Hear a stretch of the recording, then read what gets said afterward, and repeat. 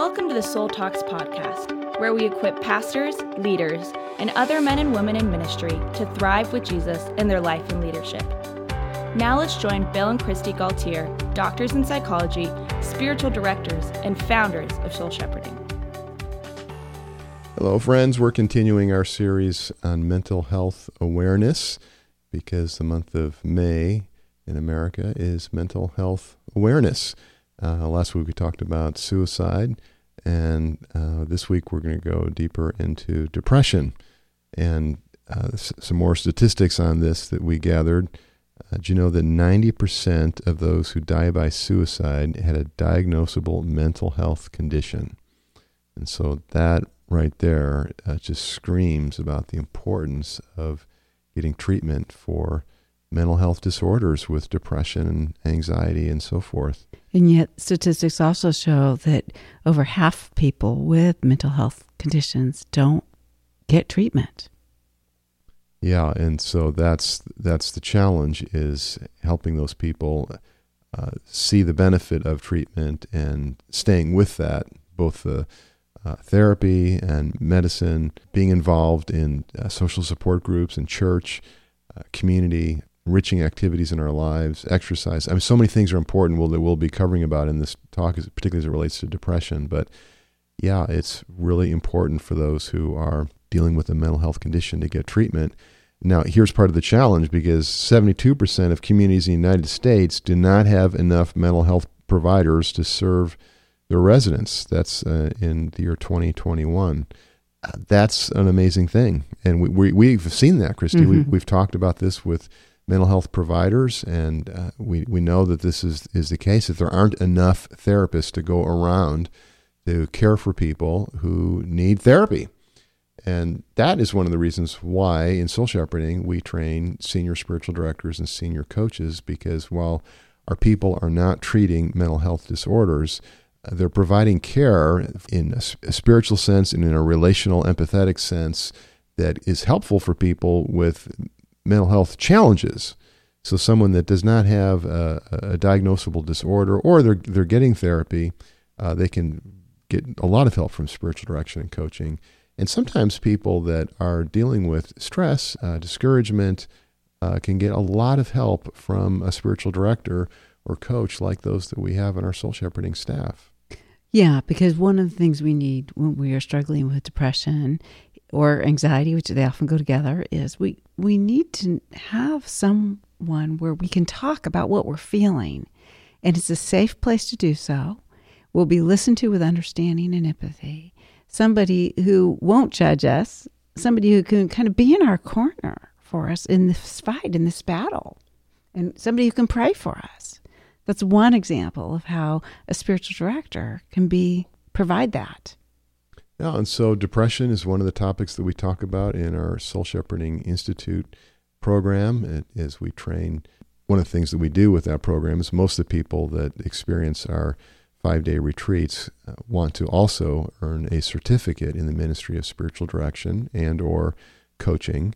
And so as part of that training, we talk about depression. Now, it's not a full-on course because we're not training therapists, but to be aware of the symptoms of depression, aware of the experiences of it, to learn how to have empathy for people who are discouraged or experiencing some beginning symptoms of depression can be so helpful to grab a hold of their hand so they don't slide down into a worsening depression. Well, and even just as ambassadors of Christ, which we are all called to be, we want to understand depression so that we can really join Jesus in his love and his ministry to someone who's suffering in this way. Bill, both you and I have experienced some depression. Both you and I have been blessed by receiving care in our times of depression. I remember one time when I was struggling with some depression and I met with a spiritual director and she called it for what it was. It was helpful for me to have somebody external, somebody that I respected, somebody who knew about depression, actually use that label for me. I hadn't yet accepted it because I was trying to resist that. Mm-hmm. But when she called it out for me, it was good because it lit a fire in me to kind of say, okay, I need to get more help. I need to take more responsibility for this. Yeah, and so when we talk about depression, there's a spectrum, right? So let's just touch on that spectrum and go deeper into some of the symptoms of a clinical depression, a mental health disorder. Having depressed feelings is probably universal amongst people, that at different points in time they might have everybody an emotion feels sad. Everybody maybe gets tearful at some times, or feels empty or hopeless even for a short period of time. It's normal to have these kinds of emotions, and if we have someone safe, if we have an emotionally honest prayer life, then it helps us to express that, to be heard, to be validated, to be comforted, and that can guard against a depression worsening. And then we all go through times of grief, loss, where a loved one dies, or something important in our lives, our health, our finances, our home, our relationship, a job that we really enjoy, and we lose that. And so then one of the stages, or better word is phases, because we go in and out of these phases of grief, but one of them is depressed feelings and experience. There's reactive depressions that are appropriate. It's appropriate for us to feel those feelings of sadness and grief and loss and to cry about them. That's an appropriate reactive depression to something that's happened. Yeah, and in addition to the grief and sadness as a reaction to a loss or a hurt or something else that's been damaging in our life, we might experience symptoms of depression, but when it comes as a reaction to a trauma, a crisis, a grief, an injury, particular stress, that's a different kind of depression than, say, a biological depression that is very much rooted in our bodies. It has genetic components, because I had a family member in my family tree dealing with depression. So there's something in my genes and my biochemistry that has me oriented that way. That's different. A biological depression is different than a reactive one. A chronic depression, and any chronic depression is going to be biological to some extent. When there hasn't been a precipitating circumstance of crisis or trauma that evoked the depression, then it's a more serious depression. When it's just coming out of our personality, out of kind of the normal flow of our life over time, then that's a more serious depression.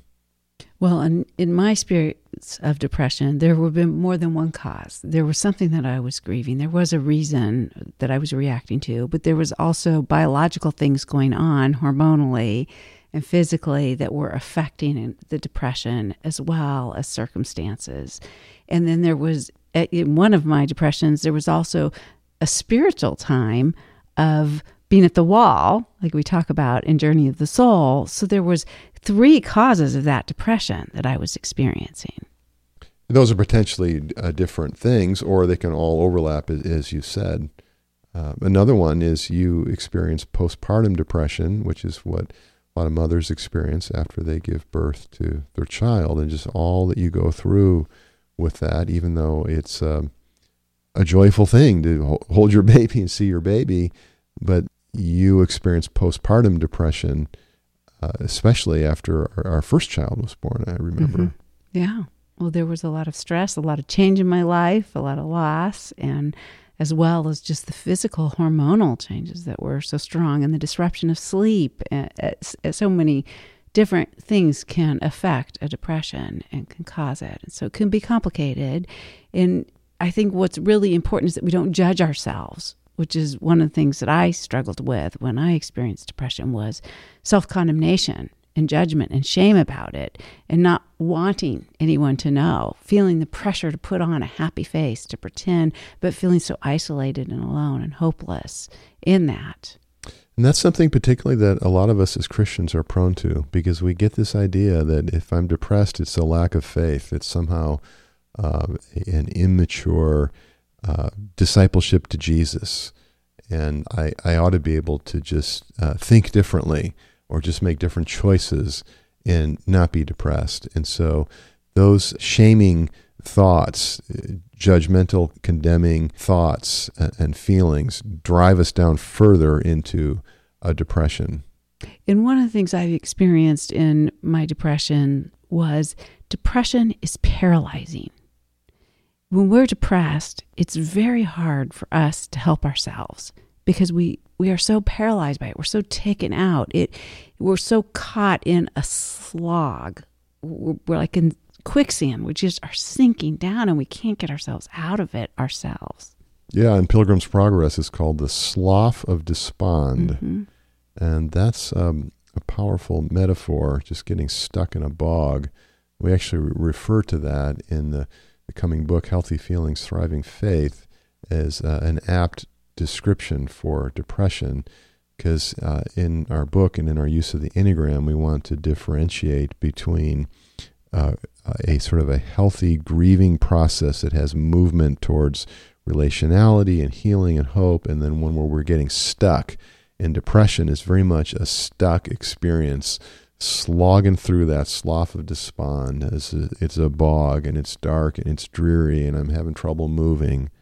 Oftentimes, our sleep is very disrupted. Maybe we're not getting enough sleep, or we're oversleeping. And in both cases, that can affect our energy as well physically and can increase some of the even physical contributors to depression as well as being a symptom of it. Well, it's kind of confusing. Let's just talk about that a minute, because on the one hand, depression makes us not want to face the day, and so we sleep more and we avoid things. But then on the other hand, because depression is upsetting and stressful, irritating, there's a restlessness. It can be difficult to go to sleep. So it affects people differently. They might have one or both of those symptoms with sleep. But sleep is disordered in depression. Right. Yes. And there can be other conflicting symptoms, because there can be the symptoms of the feelings of sadness, but sometimes there can be angry outbursts or frustration over small matters. Sometimes there can be lack of energy, so that there's no energy for even small things, and then maybe even a loss of appetite, no motivation to eat. Or there could be intense cravings and weight gain because you're trying to do something to try to make yourself feel better, and so you're overindulging in food. Yeah, and one of the types of depression is bipolar disorder. It used to be called manic depression, but it's where there are potentially cycles of lows with depression that can go on for a long time, and then maybe some periods of manic behavior that is where there's elation and way too much energy and incredible idealism and thinking that's delusional about your life and what you're going to do and what you're going to accomplish. And sometimes people have some gifts and have bursts of productivity and accomplishing great things, but that manic episode is actually a defense against the depression. And so it can be confusing, but those two can live together. The low energy of depression and hiding out and avoiding, but then an excited, over-optimistic, over-energetic, and no boundaries manic response. And those are the extremes in mania and depression. Also, we can experience symptoms that come out in our body with unexplained physical pain, back pain, headaches, can manifest in that way. Also, really trouble concentrating, thinking, making decisions, and remembering things when we're depressed. It can be very difficult because we have that slowed thinking. And we're also usually fighting with feelings of worthlessness and guilt and fixating on past failures, blaming ourselves. All that tends to increase when we're depressed. Because shame and depression go together, and anxiety and depression often go together. And so these conditions are affecting our ability to think clearly and to access our insight, our intelligence, just our brain power. We're getting slowed down and disconnected there, and disconnected from God as part of that. So there's a spiritual impact of this, that with any depression, like any mental health disorder, is going to impact our faith, our ability to trust God, our ability to sense God's presence, to receive God's blessings, to hear God's voice, is going to be impacted by our brains being off kilter, our personalities being out of whack. Well, and we avoid social interaction as well as interaction with God when we're depressed. The very thing we need, what we most need is the bonding with people and with God. But when we're depressed, we tend to avoid that. And we lose interest in normal activities and things that used to bring us pleasure and joy. They don't anymore. And so therefore, the motivation tends to be gone. Yeah, I often wonder if I didn't run almost every day, exercise and get all those endorphins, and I've been doing that all my life. Sometimes because that's like a natural antidepressant, and I wonder if I wouldn't struggle more with depression than I have for many. It's been many years since I have struggled with depression, and I really think that just getting outside in beauty and in the sunshine and getting my body moving and exercising and all that does for my health and my attitude and spiritually, because I pray, I meditate on Scripture, enjoy God's beauty. And well, there's much research behind that, supporting that can actually be effective treatment and prevention for depression. But there are times when there is a depression that overtakes even our ability to choose activities that will help us to manage the depression. And that's why it's so important that we receive help and that we recognize that sometimes help might come in the form of receiving care and prayer and listening, but sometimes we need more help than that. Sometimes we need to even consider that there might be a biological component. Lifestyle can be, we can definitely look at lifestyle, we can definitely look at our emotional and spiritual side of this, but sometimes there is a physical component that needs to be addressed as well. And the best way to benefit from medication for depression is in connection with being in therapy. If you have a major depression or the term for a chronic depression that's not acutely severe or making it so you can't function in your work and your relationships, but it's just limiting your abilities. That term is called dysthymia. That's the clinical term for a long-term, moderate or a little worse than moderate depression, that you're able to function, but you're not your best self. And so with these kinds of depressions, you really need to talk with a therapist.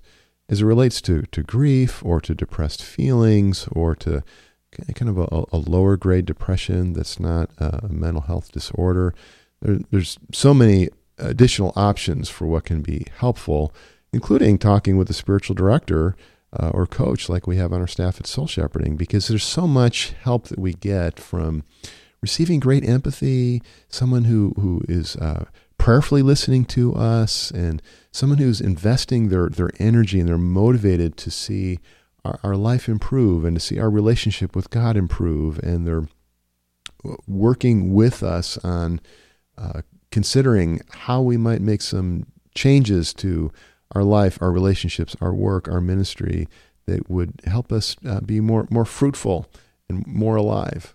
Well, so often, honey, people have been told that if they're depressed, there's something wrong with their faith life.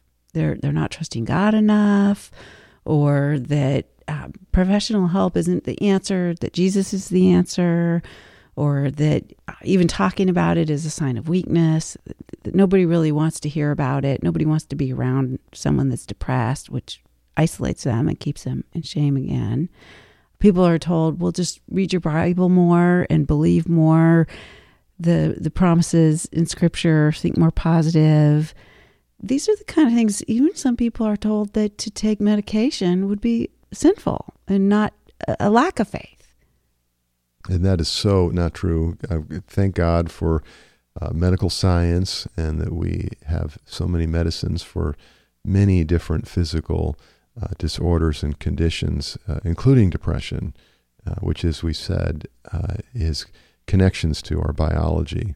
So God has provided these nutrients from the earth and in the discoveries of science that have enabled us to put together medicines. And so to take our medicine with prayer and to use the benefit that we get from the medicine to do some relational and spiritual work, like with a therapist or with a spiritual director or in my small group, in my discipleship program, so that I'm developing new skills for how I'm living, to be in a position where I'm doing a job or a service or a ministry, because that is so important for all of us. But it's like part of the treatment plan for someone with depression or any other mental health disorder is to have meaningful work, because the structure of going to our job, interacting with people, doing something that makes a positive difference for other people is so important for our mental health. I think if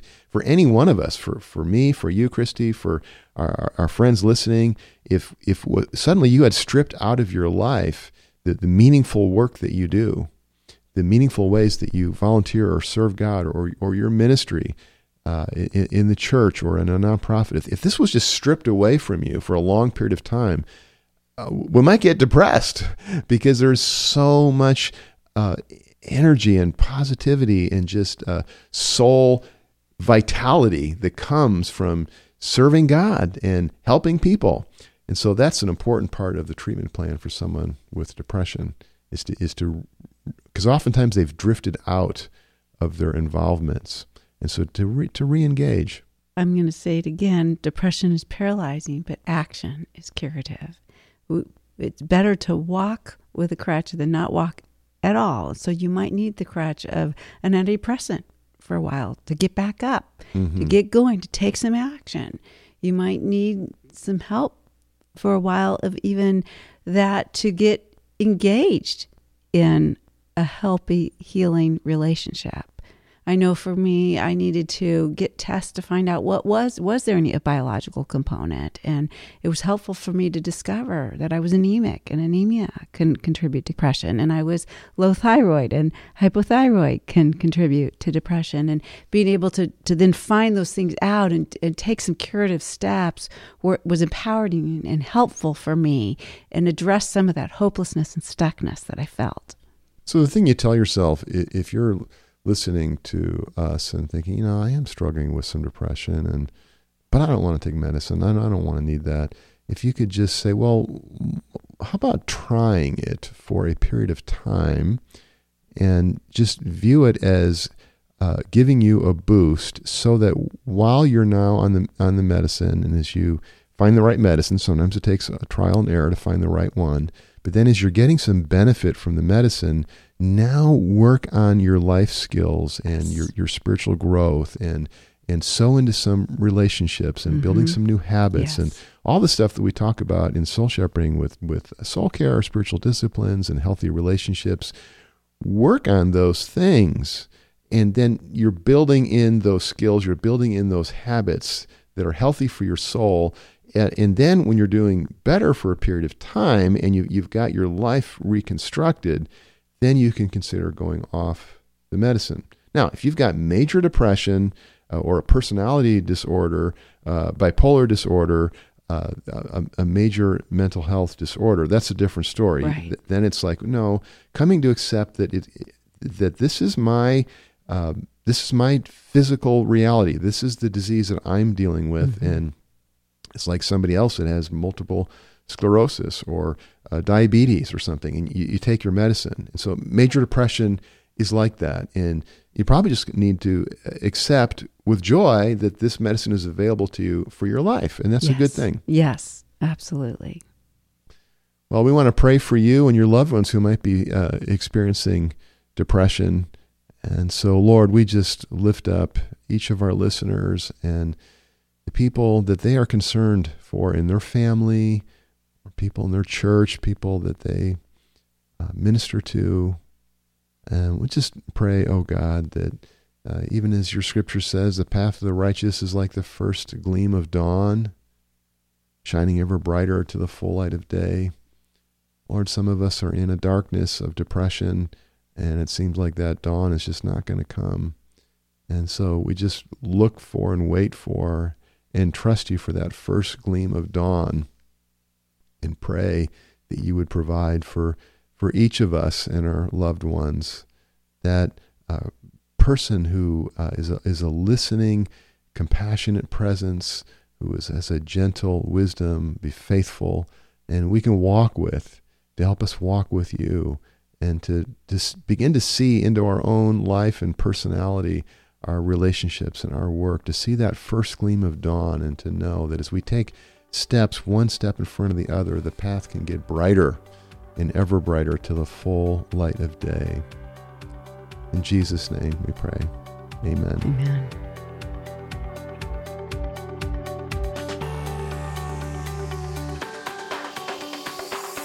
Thank you for joining us on the Soul Talks podcast. To find out more about growing in your life and leadership, subscribe to the podcast and visit us at soulshepherding.org. You can also find us on Facebook, Twitter, or Instagram.